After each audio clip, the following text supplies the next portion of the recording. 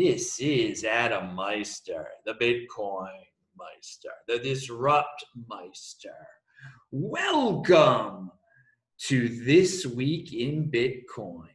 Today is November the 22nd, 2019. Strong hand, Bitcoin is the next Bitcoin in motion. Oh yeah, we got a guy who's in motion here today. Long-term thinking, apex predator, be a unique beast. Oh, he's a unique beast. Remember, this is your home for insider Bitcoin information. And yeah, Zach Voll is going to bring you all the information. He's got a strong hand. He knows that Bitcoin's unconfiscatable. Hello, my elite friends. Hello, my elite Zach Voll. Welcome back on the show, man. Thanks for having me. It's been a while, almost a year, I guess we were saying, but it's good to be back. Thanks for having me. Glad to be here. Yeah, you have been ripping it up on Twitter all this time. He is linked to below, by the way, guys. It may be about 10 months or so since he's been on the show, but I have actually used his tweets many a time, so you guys should be familiar with him at this point. But if not, he is linked to below. Follow him. Always doing great stuff over in Twitter land, and we're going to get into a specific tweet right now. Why don't we start off with a current event here before we really do a deep dive? And let's read a tweet of yours. I love this one. I'm really glad the IRS is investigating compliance issues for Bitcoin ATMs, because that's definitely a critical regulatory priority for an agency with limited manpower that barely understands forks. Ouch. Okay, so there's a lot there. We're going to talk about the IRS, but let's talk about why are they hitting on these Bitcoin ATMs all over the world, and will they really be able to stop some Bitcoin ATM in Africa?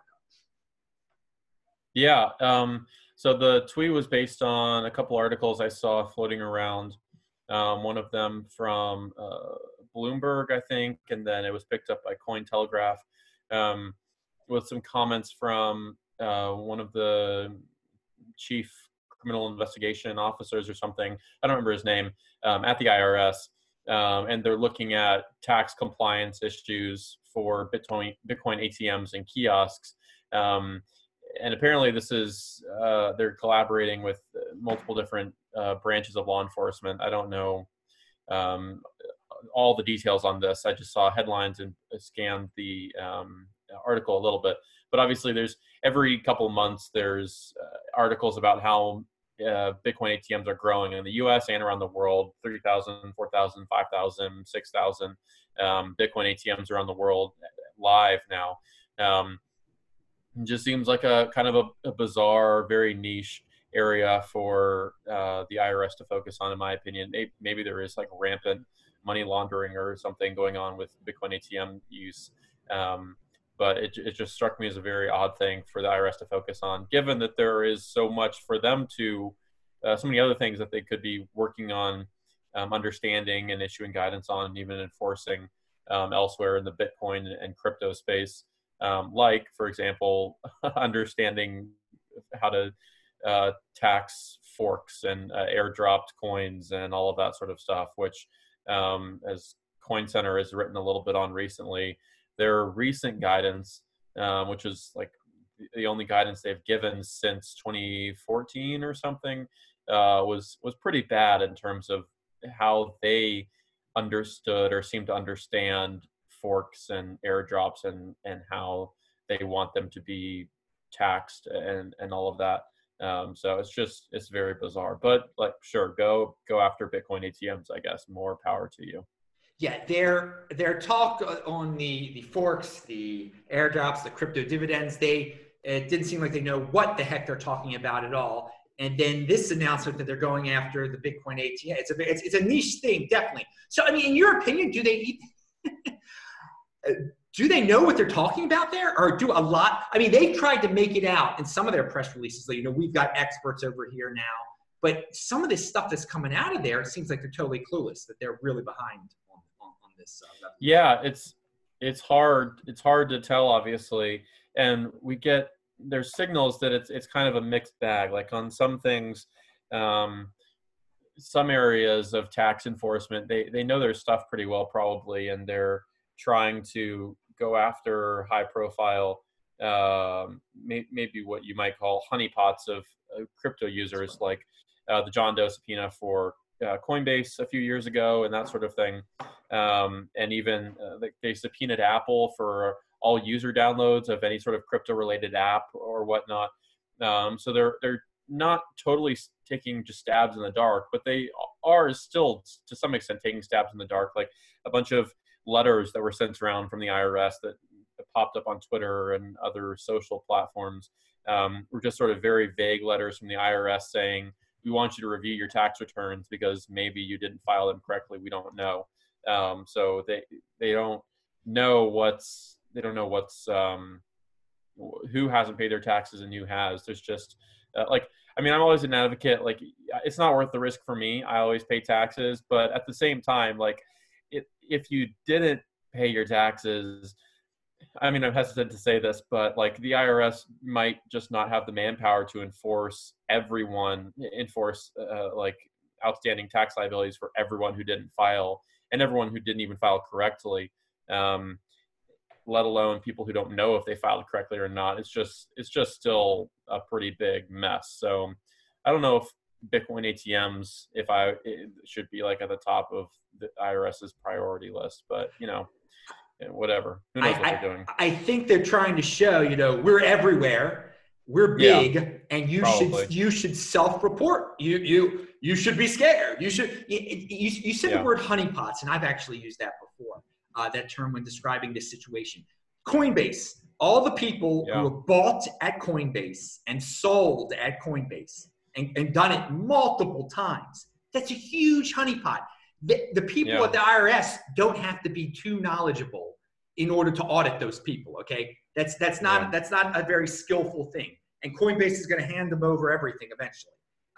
So, if you're a person who calls yourself a trader and is giving your social security to these social security numbers to these exchanges, Coinbase, whoever, you should be concerned about that. You should pay your taxes. Yeah. Definitely. Yeah. Now, luckily, like the past couple of years, as I've tried to file taxes, it's gotten substantially easier to do so, thanks to there's a whole bunch like token tax or bear tax or like a whole bunch of different crypto tax programs that allow you just to connect APIs from whatever exchange you use, and they pay a small fee and they calculate your tax returns for you. It's super easy. So we all like to be super libertarian and anarchist, but I also I'm not going to be a hero and not pay my taxes and go to jail or whatever. So just pay your taxes. It's easy enough. But like you said, all the people who are trading on Coinbase and Kraken and Poloniex and all these exchanges, it's almost as big of a problem, maybe even a bigger problem for the exchanges themselves rather than the customers, because the exchanges don't have any more guidance than we do on how to handle forks and distributing forks and helping their users pay taxes on the forks they distributed and whatnot.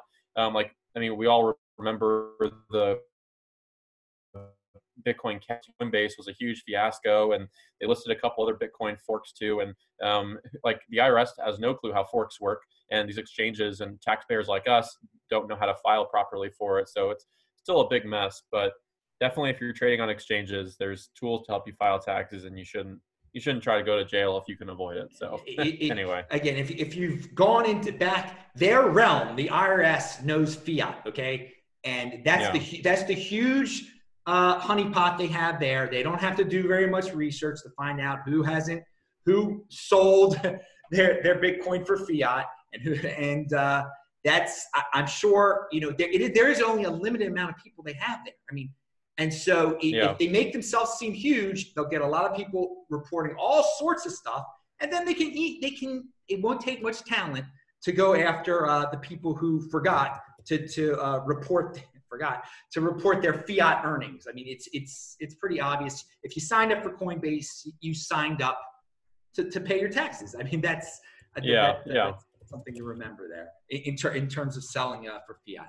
All right, good. So we covered that. Pound that like button, everyone. So now let's talk about which shall we talk about here? A big story out in the realm of Twitter, at least in the social media part of cryptocurrency. and people ask me about this stock to flow guy all the time, 100 trillion. And people, it's dogma what he says. And, it's exciting. His charts make big predictions. And, it's all technical, and it's great. It's beautiful. Fancy sets and graphics. All the stuff that makes everybody drool, okay? He's got it going on, big predictions. People are like, Adam, you got to have him on your show. I'm like, well, it's all out there. And, I mean, he's got a Twitter account, and he's I don't know if he'd be on the show.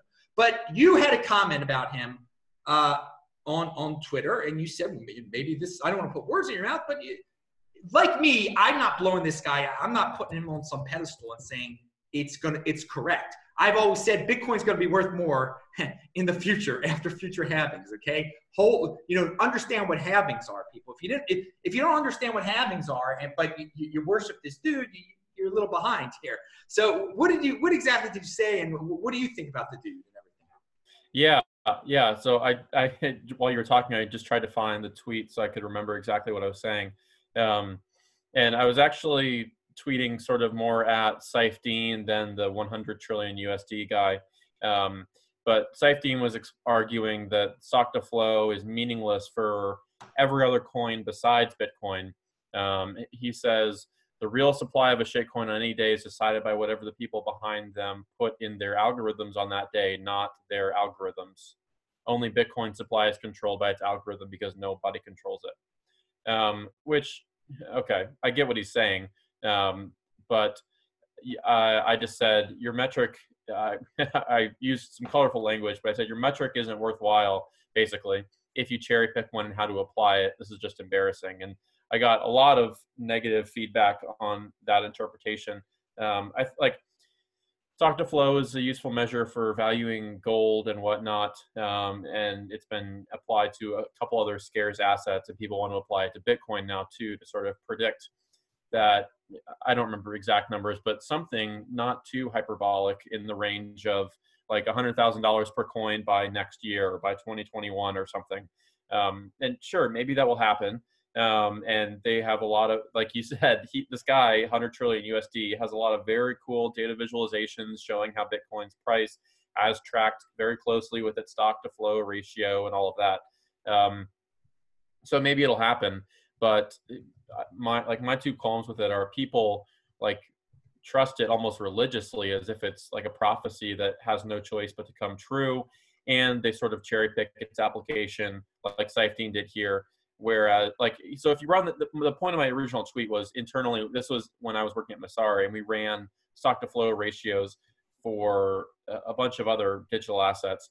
And Bitcoin stock to flow ratio is like, you want sort of a high stock to flow ratio, or a low stock to flow ratio, if I'm saying that correctly.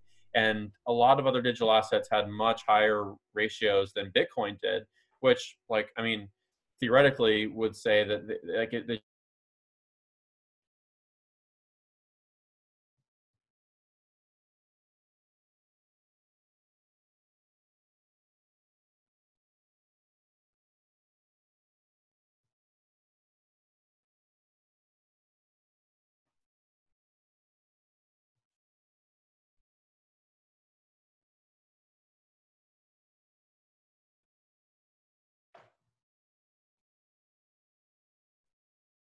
Yeah. Sort of.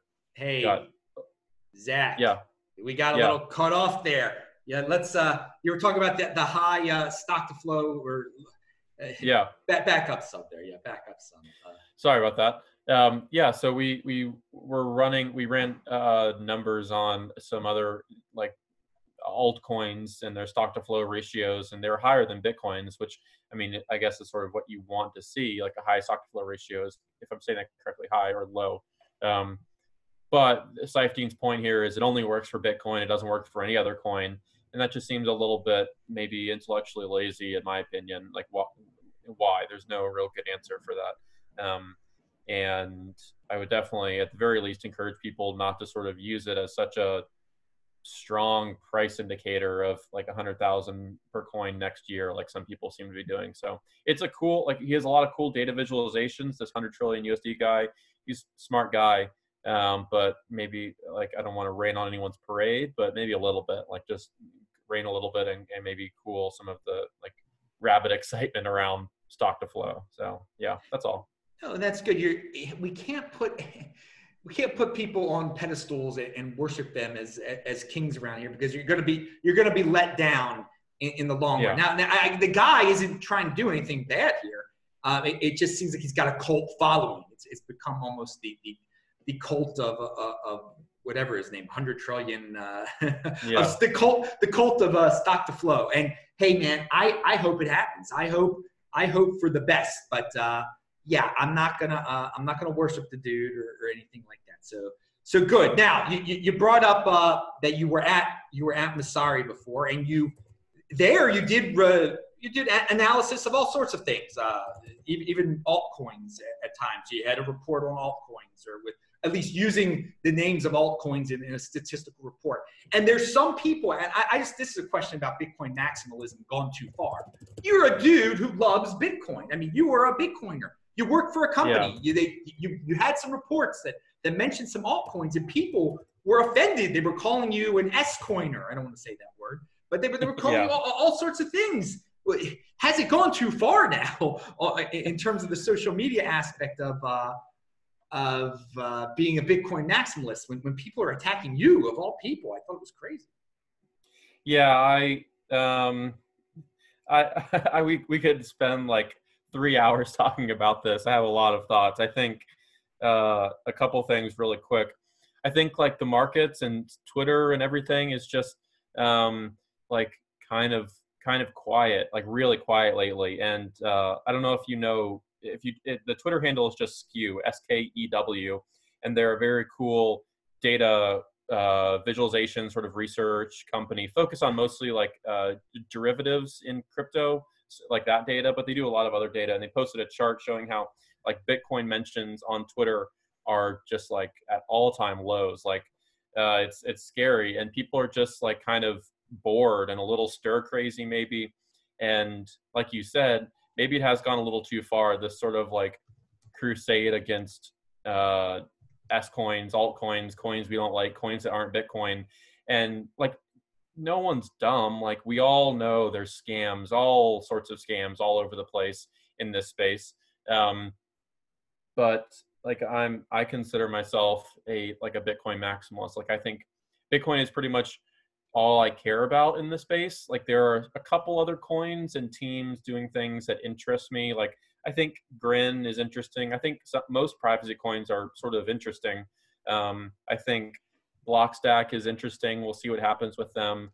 I think there's just like things that interest me. Would I like buy the ICO? Probably not, but I think it's interesting. But even for saying that, some people on Twitter will report you, block you, call for your head, all of that sort of stuff. And it's just a little bit outrageous. Yeah, I don't know. So anyway, through my work with Messari is sort of a crypto agnostic company. They work with a lot of different teams, a lot of different tokens. They want to sort of be like a Bloomberg of crypto, where any data you want on any coin or protocol or token or whatever can be found on their site. And by working with them, doing a lot of very important work, good work, trying to clean up the data in the industry and the quality of like news and content reporting in the industry and that sort of stuff. People just got mad. But I tend to like, as a rule, I tend to think people who get mad on Twitter aren't really worth paying attention to, because they probably don't have anything else to do with their lives. Like, that you probably have to have kind of a pretty sad life if you just spend your day getting mad at random people on Twitter all day long. So I don't tend to give it too much mind, but it does happen a lot more frequently now, and hopefully it improves. But I think last thing I'll say is, I think as a result of all of this, we've seen a lot of migration towards like social conversation wise, migration towards Telegram and Discord and Signal, where it's a little more private, a little more controlled, and less out in the open like Twitter and Mastodon, which we used for a few months back then, are just because people can be so toxic, for lack of a better word, and it's just over the top. Well, pound that like button, people. Zach is telling it like it is. I gotta say, Twitter for me, I use it as a resource. I filter out all the nonsense screaming. You can learn a lot by reading certain people's feeds every single day. I want you again. What's that Skew one again? How do you spell that? Yeah, it's just their Twitter handle is SKEW, just skew. SKEW. It's very high. I think they're a team of like 2 or 3 people. I don't remember exactly, but very high quality. Yeah, your point about people getting stir crazy, like I'm not saying Bitcoin is boring now or whatever, but there seem to be a lot of negative FUD stories out there, so that kind of sets the tone. There hasn't been a pump for a while or whatever, so people get and people need action, or just bored people need action. People who are easily bored need action, and they get a little testy and they start yelling at each other. For me, it's always learning. So it's never boring. I don't get into the fights, as I said, and I just use it as a learning resource. But Twitter overall, in the way beyond Bitcoin, way beyond cryptocurrency, most people use it as a way to get out passive aggressive anger and whatnot. So it's come to our space also. But I'm Zach is not he's not an altcoiner. Although you brought up the Mimblewimble stuff. Do you think Mimblewimble will be incorporated into Bitcoin at any point? Oh, good question. I used to have opinions on this. I haven't thought about it in like a while, so I'm hesitant to answer. I think at a very high level, a generic answer I'll give is obviously we can expect base layer privacy for Bitcoin to improve substantially through like maybe Mimblewimble integration, but especially things like Schnorr and Taproot and all of that, and also like services like Wasabi and Samurai and other things. But with specific regard to Mimblewimble, I'm not sure. I haven't read up or on recent conversation about that or thought about it in a little while, so I'm not sure. But there was a lot of what you might call FUD around Mimblewimble based on this one article posted a week ago. And there was some FUD, I guess, on Monero too. But it'll be interesting to how that the 2 articles were for Monero and Mimblewimble on how people claim to sort of break their security privacy model and whatnot. But privacy, like everyone wants enhanced privacy, and that's sort of why these protocols focused on it sort of came to be. And we'll see if they can survive for another 5 or 10 or more years. But we can expect more privacy for Bitcoin, and I hope the privacy coins do important work and serve their purpose. Because they only exist because people want to speculate on their price and use them for privacy. So whatever happens. I heard that the Mimblewimble revelation actually has been out there for some time. It's just someone put words and kind of made a scary article about it. And I'll say that in terms of privacy and Bitcoin becoming more private, that there have been people that have said that if it's built into the base layer, that it would scare off the corporate types and scare off the financialization types. So that probably won't happen. People be able to opt into the privacy aspect of it. What do you think of that? Well, could that scare away institutions if it became like truly private at the base layer? Yeah, I think there's probably a few people who have written about this, but I think Nick Carter may have written one on this, sort of like the coming tension between like institutions who want to use Bitcoin and sort of like rogue independent users who want to use Bitcoin for like other reasons. I think he's right. That's inevitable. And I don't know if if base layer privacy improvements will create that tension maybe to the degree people are expecting, just because like Bitcoin base layer will never have very good privacy. It can't have very good privacy because the supply of Bitcoin is so important to its value prop. And the more private you make it, the less able users are to audit the supply of Bitcoin. That's why you've seen inflation bugs with Zcash and Monero and maybe even Grin. I hesitate to say that because I'm not exactly sure. But the point is, privacy coins have inflation bugs because people have a difficult time auditing their supply because the base layer is so private, and we don't want that with Bitcoin. So I don't think the privacy will ever become that big of a deal for Bitcoin's base layer. But elsewhere in this stack, like with wallets like Wasabi or with second layer protocols like Lightning, those are where you'll find the privacy. So institutions, if they want, maybe can stay working with the base layer, and other users who want privacy can go to other parts of the stack to get it. And that's sort of how the stack is designed anyway. So I think it'll work out well. Interesting you bring up Lightning. What's your take on its progress? And you're now at Blockstream too, so we should. I don't know what they're doing over there with Lightning, or if you're involved with anything like that. So expand. Yeah. So I'm obviously, maybe not obviously, but I've always been a pretty big fan of Lightning. Pretty bullish on it. It's still early, obviously, but like network usage continues to grow.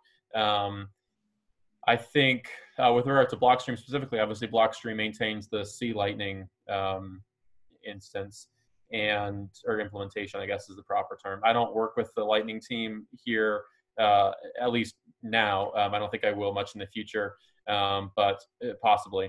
But all these implementations of Lightning are obviously important for the protocol in all the different implementations to grow and mature and whatnot. Very bullish on it and excited to continually see cool apps being built for it. Just a couple of weeks ago, someone built a completely anonymous like chat room app where you can pay a couple thousand sats and have 24-hour anonymous chat room hosted on their Lightning app. The guys at Satoshi Games, have you had them on your show, by the way? Or you know the Satoshi Games guys? I've heard of them. It'd be great to have them. I knew about that chat thing, by the way. That was a great. What was the? Yeah. I included that in another video. I guess I should find it again. But no, Satoshi Games. Tell us about that. Yeah, they're building like a Fortnite type game with Lightning integrations, and you can win sats by playing the game and whatnot. They're based in Latin America. I don't remember exactly where, but I've super like a year and a half ago or so when I was still running a podcast that sort of got archived. But I interviewed them. They're just like super friendly, sharp game developers building a cool Fortnite-like game for Lightning or on Lightning, and it's live now, or some people can sign up for the beta to play it and test it. And yeah, like definitely interview them on here. They're a great team and just one of many great teams working to build with Lightning right now. So yeah, I think I talked about this Satoshi Games before. You pay to play, basically. You can win Lightning, right? Is that how it works? Yeah. Yep, that's pretty much how it works. And that's good. I mean, I love that people are experimenting with this stuff. Who knows if that chat room thing is going to get big? Who knows but at least people are playing around with it. We don't know what the killer feature of Litecoin, the killer app of Lightning is going to be. So keep on experimenting, people. That's what this space is definitely all about. Okay. So any other Lightning thoughts before we move on to Blockstream? I don't think so. I think good. Lightning is Lightning. So what are you doing at Blockstream? We had Neil on here telling us what he does. He's marketing over there and everything. And Blockstream is so legendary in this space because people come up with all these conspiracies about it. Here you go. Here's a real guy. He works for them. He's been on the show before. He's not part of a New World Order or anything like that, or whatever you guys think's going on. Tell us about what you're doing over there and what and them. Tell us about Blockstream. It's funny. Yeah, it's funny. It's like I don't think it was related, but I posted on Twitter that I got a new job and I'm working with Blockstream now. And then some Ethereum fans like started rehashing these old conspiracies, like you mentioned, about how Bitcoin is co-opted by Blockstream and all of this stuff. I don't know. It's nonsense. But Blockstream specifically, it's honestly a dream job. Some people maybe don't want to work in Bitcoin full time, but I think they're sort of rare. Like most people want to work in Bitcoin full time, and there's a handful of companies that just sort of are like where you would want to work if you had your pick. And Blockstream, for me at least, is 100% one of those companies. So I'm very lucky, and I'm having a lot of fun. I actually work pretty closely with Neil. Like right now, I'm just doing a lot of documentation, rewriting, that sort of stuff. but touching on content with a few different teams, and excited to see what else comes down the pipeline. But it's exciting. Like you said, one of the best companies in the space, and I'm just, super lucky. So I'm having a lot of fun already, and I plan to continue having a lot more fun in the future. This dude is in motion. He had a podcast, and then he ends up working for these big Bitcoin companies, working in the space. How does one end up working in the space? Any advice on that to the people listening? I was going to post a Twitter thread about this, but I mean, I'll not post a Twitter and just share it on your show. Like I'm a little, like, I've been in Bitcoin for a few years, several years, I guess.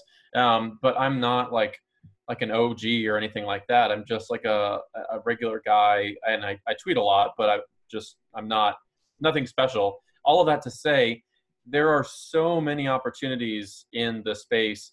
And I know this because I've found them. Like I found when I was looking for a new job, do something a little bit more fun and more related specifically only to Bitcoin.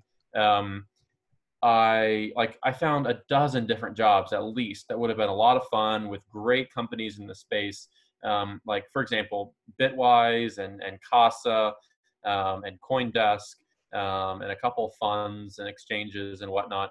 So to your question, to get involved, you honestly just have to DM people or email them or something and just reach out and ask. Because no one's gonna like give you a job and come to you. You have to just go out and get it. And in my, like, it takes a little bit of work. But there are, like, I'm not overhyping it. There are so many jobs in Bitcoin, and a lot more in just like the crypto space generally. But if you want a job, you probably won't find your ideal first job in the crypto space on your first try, or maybe even your second try. But there are a lot of jobs, so don't feel discouraged. Just like shoot some emails, send some DMs, and I can almost guarantee you something will work out because there are so many opportunities. All right, dudes, that is some insider information. That's why we got the best freaking guest in the space here. You don't hear stuff like that. Just DM the people. He is giving you proactive tips right there. Oh my God, I love that. I love what you just said. No, hardly anyone talks about, how do you get a job in the space? Yeah, people don't come find you. You go DM. There's nothing shameful. I get DMs all the time asking me all sorts of things. Do the same for the people that work at these companies. Again, any specific targets you have out there besides the ones you just mentioned for people you think might need jobs, for companies that are looking for jobs? You have any specifics? Yeah. Any other names out there? Any other? I can maybe think of a list like after the show. I can't emphasize enough. Like I've just, some people, like a CEO of an exchange, I'm not going to name, but we had chatted a little bit on Twitter publicly, and then I emailed her or maybe messaged her on Telegram and just said, hey, would love to chat sometime if there's a role at your exchange that makes sense. This is my resume for your reference. I'd love to maybe work together if there's something that makes sense. And we chatted for a while, had some great interviews there, and that's happened like multiple times for me at least. And I don't have like a spectacular resume. I've just had some regular jobs and done some research and that sort of thing. But don't be like, if you're shy, no one's going to give you a job. Don't be shy. Just send your resume to some people, start conversations, talk to people who you might want to work for. Something down the road will work. You just have to go for it a little bit. Be hungry. Be in motion, people, in motion. Pound that like button. One thing that I mentioned actually on my audio only podcast, I rarely do those. Most of these videos just get turned into audio, but I had people, it was linked to a few shows back. I theorized, and I'm pretty sure, I'd love your take on this. There are many Asian-based companies out there in the space. Okay? Yeah. They need English-speaking marketing type of people. I mean, I suggested to people just, hey, go to some of these Asia-based companies and just send say, hey, I'm a marketing guy. I can do social media for you. There's a lack of, they have a hard time communicating with the Western side, and I think they would love to have and you could work out your own deals with them. Maybe, do you think that's possible type of thing out there, opportunities? Yeah, I think when you're looking for something, like in my personal experience, I don't have a problem saying, Messari, when I was looking to get involved in Bitcoin, I only wanted to do Bitcoin. And And so working with Masari at first, I didn't think it would be like my ideal job or the ideal company I wanted to work for, because I knew they worked with a lot of other token projects and whatnot. And I wasn't sure I would enjoy it too much. But little did I know, I made an insane amount of great friends and connections, learned a lot, was exposed to a lot, and it turned out great. And I expect sort of a even better, similar experience with my new job now. Point being, if you're looking for a job and you don't find exactly what you're looking for, it's okay to take maybe a less ideal job, because you never know, in crypto specifically, because it's a very small space and you never know who you're going to meet or what opportunities you're going to come across after you just take something and start working in the space and meeting people and doing it full time. Can't overstate the importance of that. Just take a job. Everyone's hiring engineers, so if you're an engineer, you can take whatever job you want pretty much. And if you're not an engineer, just take something, start working for a crypto company, make connections, and use it as sort of a launching pad to something else. Or stay at your first job in crypto for 5-10 years. Either way, there's so many opportunities. If you want to work in crypto, I guarantee you can find a job. Wow, this a very positive stuff. This is I love this type of information. Okay, we're gonna move more to the stuff that everybody's familiar with, the news. Let's talk about the bigger story, China. What are your thoughts on the recent China here? Yeah, China's always in the news for Bitcoin. You can count on it. And the huge price spike, that one day it spiked like 40% or something. Everyone thought it was because Xi Jinping said blockchain is great now and we want to build on it, I don't know, his statement. I don't know how much that had to do with the price directly, but China's, at least from a Western point of view, it seems that the Chinese government and Chinese companies are taking this stuff maybe a little bit more seriously than American companies and regulators are. And maybe that's just a product of them having a little bit more regulatory flexibility in terms of U.S. securities regulators are very, very strict. And we see companies leaving the U.S. all the time or excluding U.S. customers all the time. Even Binance had to create a whole separate exchange just to cater to U.S. clients. It's crazy. And so Asian markets are a little bit more flexible in that regard. But yeah, China's always in the news, always crazy. I think the one thing I would say is Crypto Bobby, who does YouTube crypto videos and stuff, tweeted the other day. He was like, every time he lives in New York, also here with me, and he said anytime he sees news about China, he just always assumes the translation is wrong, and he doesn't take an opinion on it until someone clarifies the news, which I think is a pretty good way to read China news and Asian news in general about Bitcoin and crypto, because there are so many translation errors. Westerners don't have great access to information to explain what's going on in China and Asian markets right now. So if you assume anything you hear is wrong and wait for it to be clarified, you'll probably be okay, instead of, I don't know, believing some FUD or getting bad information or whatnot. It's tricky. Yeah, that's a good technique there. I like that technique. Hey, by the way, you said you're not an OG. When did you get into Bitcoin? When did you get into the space? Yeah. So spring or so, 2014. Oh, that's I was in college. Dude, that for most people, you're like a grizzled veteran. There's so many guys that are proud that they got in 2017. But no, continue. Sorry. I guess so. That's true. I mean, so I found out about Bitcoin from my roommate in college, who was a comp sci student and had been into Bitcoin a couple or several years before he showed me about it. I studied economics, among other things, and he thought it would be interesting to me. And obviously it turns out he was right. But I remember 2014, 2015, even 2016, guys would be talking about Bitcoin. Even one of the co-founders of Masari has been in Bitcoin since 2010. And I bought my first Bitcoin for about $250, I think, or something like that. And I remember even then just thinking, oh man, I'm so late. They bought Bitcoin for $11 or $3 or something like that. And I mean, now here we are at 8,000 or something. But it's crazy. So I don't know. There's so much to learn, and I feel I still feel new to Bitcoin. I don't know. It's just been Bitcoin warps your perception of time. So it feels like I've been in this space for like 2 years maybe.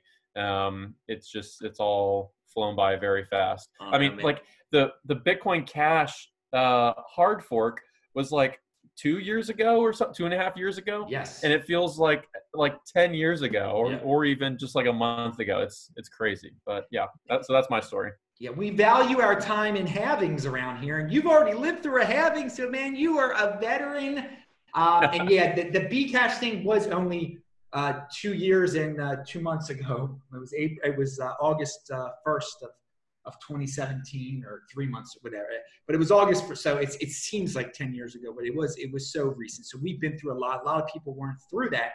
I will ask you this though, since you were around in 2014 and 15 and 16. You were around leading up to the previous halving.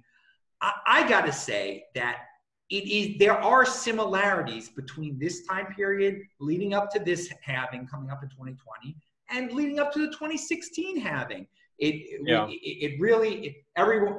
reached the bottom, and then we slowly started coming up, and we had some troughs again, and then finally there was the road to the halving. The halving hype started, and it seems like we reached it, and this time around it seems like we've reached the bottom. We've had some ups and we've had some downs, but we haven't had the halving hype yet. Do you see those similarities? Yeah, absolutely. I think like I'm not a big trader, and I obviously you do too. Like, encourage people not to focus on the price too much or anything like that. Of course. But I think over the holidays coming towards the end of 2019 here, we should, like the halvings in May, we should see like that hype sort of start a little bit. I'm hesitant to even talk about this because I tend to think like it's not necessarily the price climb doesn't necessarily start because of the halving, but there obviously is some supply shock relationship there to some extent maybe. But yeah, so I tend to think we should see sort of some price climbing towards the holiday, the beginning of the new year, and into the spring, and then at the halving summer, and then after that, who knows? But I mean, yes, there's an equal possibility that it won't happen, and I mean, who knows? We've only had a couple halvings, and maybe this one will be wildly different. Who knows? Well, I'm pretty confident in the 210,000 block theory. You can go back 210,000 blocks, and the price in terms of US dollar is less. You can pick any date, and it's never, you go back 210,000 blocks, the price is always less. So in terms of we had the all-time high in December of 2017. So 210,000 blocks from then is going to be November of 2021. So we shall see. We shall see if November of 2021, you subtract 210,000 blocks, if it's more than.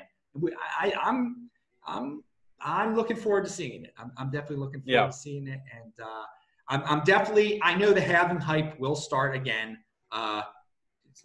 Probably again, just like you said, around the holidays, beginning of the year, the mainstream media will wake up to this thing called the halving again, and all these people who are in the space who have no idea what it is will start talking about it again, and it creates its own little hype, and people start buying it, and then once it happens, the price goes down, and then afterwards it goes up. So we'll see. We'll see if it's all cyclical again. But you've lived through it before. Yeah, strong hands until then, though, and we'll see. That's exactly what I was going to say. I was going to say strong hand. You've lived through it before, so you got a strong hand. All right. Well, let's talk about something you haven't lived through yet. That is Facebook Libra. Do you think it's going to happen? Do you think they'll get approved? Yeah, that's a good question. I honestly don't know. Like month to month, sometimes my opinions on that change. Sometimes I think they can pull it off. Sometimes I think the regulatory scrutiny and pressure will force them just to sort of abandon it. And then again, maybe like them abandoning it will actually help it launch because it will be even less like centrally managed, and someone else will pick it up. I don't know. I don't know. If I was like gun to the head, had to bet one way or the other, I would probably bet on it not launching more than like launching. But I'm honestly not sure. I don't know. And I think anyone who knows for sure it won't launch or it will launch is just making things up. I have no idea. Well, since we were talking about price a little bit, let's say they did announce, if all of a sudden the government, the lovely people over there like AOC and everyone, just they forget about it. They're like, okay, we're cool with it now. And it's obvious that it's going to happen. What would you think happens to the Bitcoin price? I think it would be like pretty bullish because I think if Libra launches, it's not too big of a stretch of the imagination to imagine Facebook eventually implementing like buy and sell options or features for Bitcoin and maybe a couple other altcoins, similar to something like what Cash App supports now, where you can buy Bitcoin with dollars or with Libra tokens or something else. And then like there we have billions of people now with a brand new way to buy Bitcoin that have probably never had the ability to before, or at least definitely not that easily. That would be pretty bullish, I would say. All right, pound that like button. Let me ask you, I don't know, did you hear about Google, how they're going to help a bank out? What was that story? Yeah. I didn't read that news too carefully, but apparently Google is interested in launching some sort of type of bank or building like a very close banking relationship with someone. I don't remember exactly what was going on there, but Forbes took it, some article, and said this is why Bitcoin's price is crashing or something to that effect. Just classic. Everyone always searches for a narrative to support why the price does whatever it does. But it was one of those kill Bitcoin articles. Yeah. And again, I remember seeing that. but I bring it up because I do believe they're working with this bank and they're going to help the bank be more efficient. I think it's the first step. I think they want to have their own coin one day. I want to go back to Libra for a second. I have no problem with a company like Facebook printing their own token, printing their own money, whatever you want to call it. I think companies should be able to do it just like nation states and compete, don't complain. If Facebook gets let in, do you think Google will end up with one? Do you think Amazon will end up with one? All those big companies? Yeah, I mean, I tend to agree with you too. Like, I think it's probably that situation is probably inevitable. I don't know exactly the timeline for when we can expect something like that to happen, but yeah, definitely if Facebook gets the regulatory okay, we can see we'll probably see a lot of other large tech companies building similar protocols to Libra. Well, we just talked about China. If China lets, and already this is happening from what I can kind of tell, I'm not there, but they're letting their tech companies have their own coin. So, I mean, there might become pressure. There might be pressure on the Western world if the Chinese companies really are successful with that stuff, just to let our companies have this, or the West companies have the same privilege, I guess, to do that. So we shall see. Now we've reached the end here. I don't think I have any more questions. Is there anything that you wanted to bring up that wasn't brought up here? Any events coming up? Anything you want to talk about? No events or news. Just I mean, a lot of what we've talked about has been people speculating on why the price does what it does, whether it's because of the stock to flow ratio or Google's banking relationships or anything in between, China FUD. And I guess my parting comment would be to sort of take all of that with several grains of salt, because people love to spin up narratives, all of them with varying degrees of credibility. And at the end of the day, people only have very limited ability to predict why the price will do what it does, and has done what it does and whatnot. So don't pay attention to the noise, because odds are most of it is noise. Yes, avoid the crypto noise. I really appreciate all your tips about jobs. You can follow that was really original stuff. Zach's is linked to below. And I mean, you can send him a DM if you got questions about jobs or whatever. I'm sure you can give some tips. Anyway, Zach, thank you very much for being on the show. Again, he's linked to below. Pound that like button, everybody. Bang that bell button. We do this Week in Bitcoin every Friday. I think we're going to be able to get back to the regular format again once I'm back in the United States. I'm in Adelaide, Australia, by the way, everyone, if you don't know. But I'm going back to Baltimore. Next week, it will be live from Baltimore, hopefully. Okay, everybody. New show here every day besides This Week in Bitcoin every Friday. So subscribe to the channel, like the video, pound that like button, bang that bell button, disruptmeister.com. Follow me on Twitter at TechBalt, TechBalt. I'm Adam Meister, Bitcoin Meister, Disrupt Meister. Shabbat Shalom. We'll see you tomorrow. We'll see you next week. Bye-bye, everyone. See ya. See ya.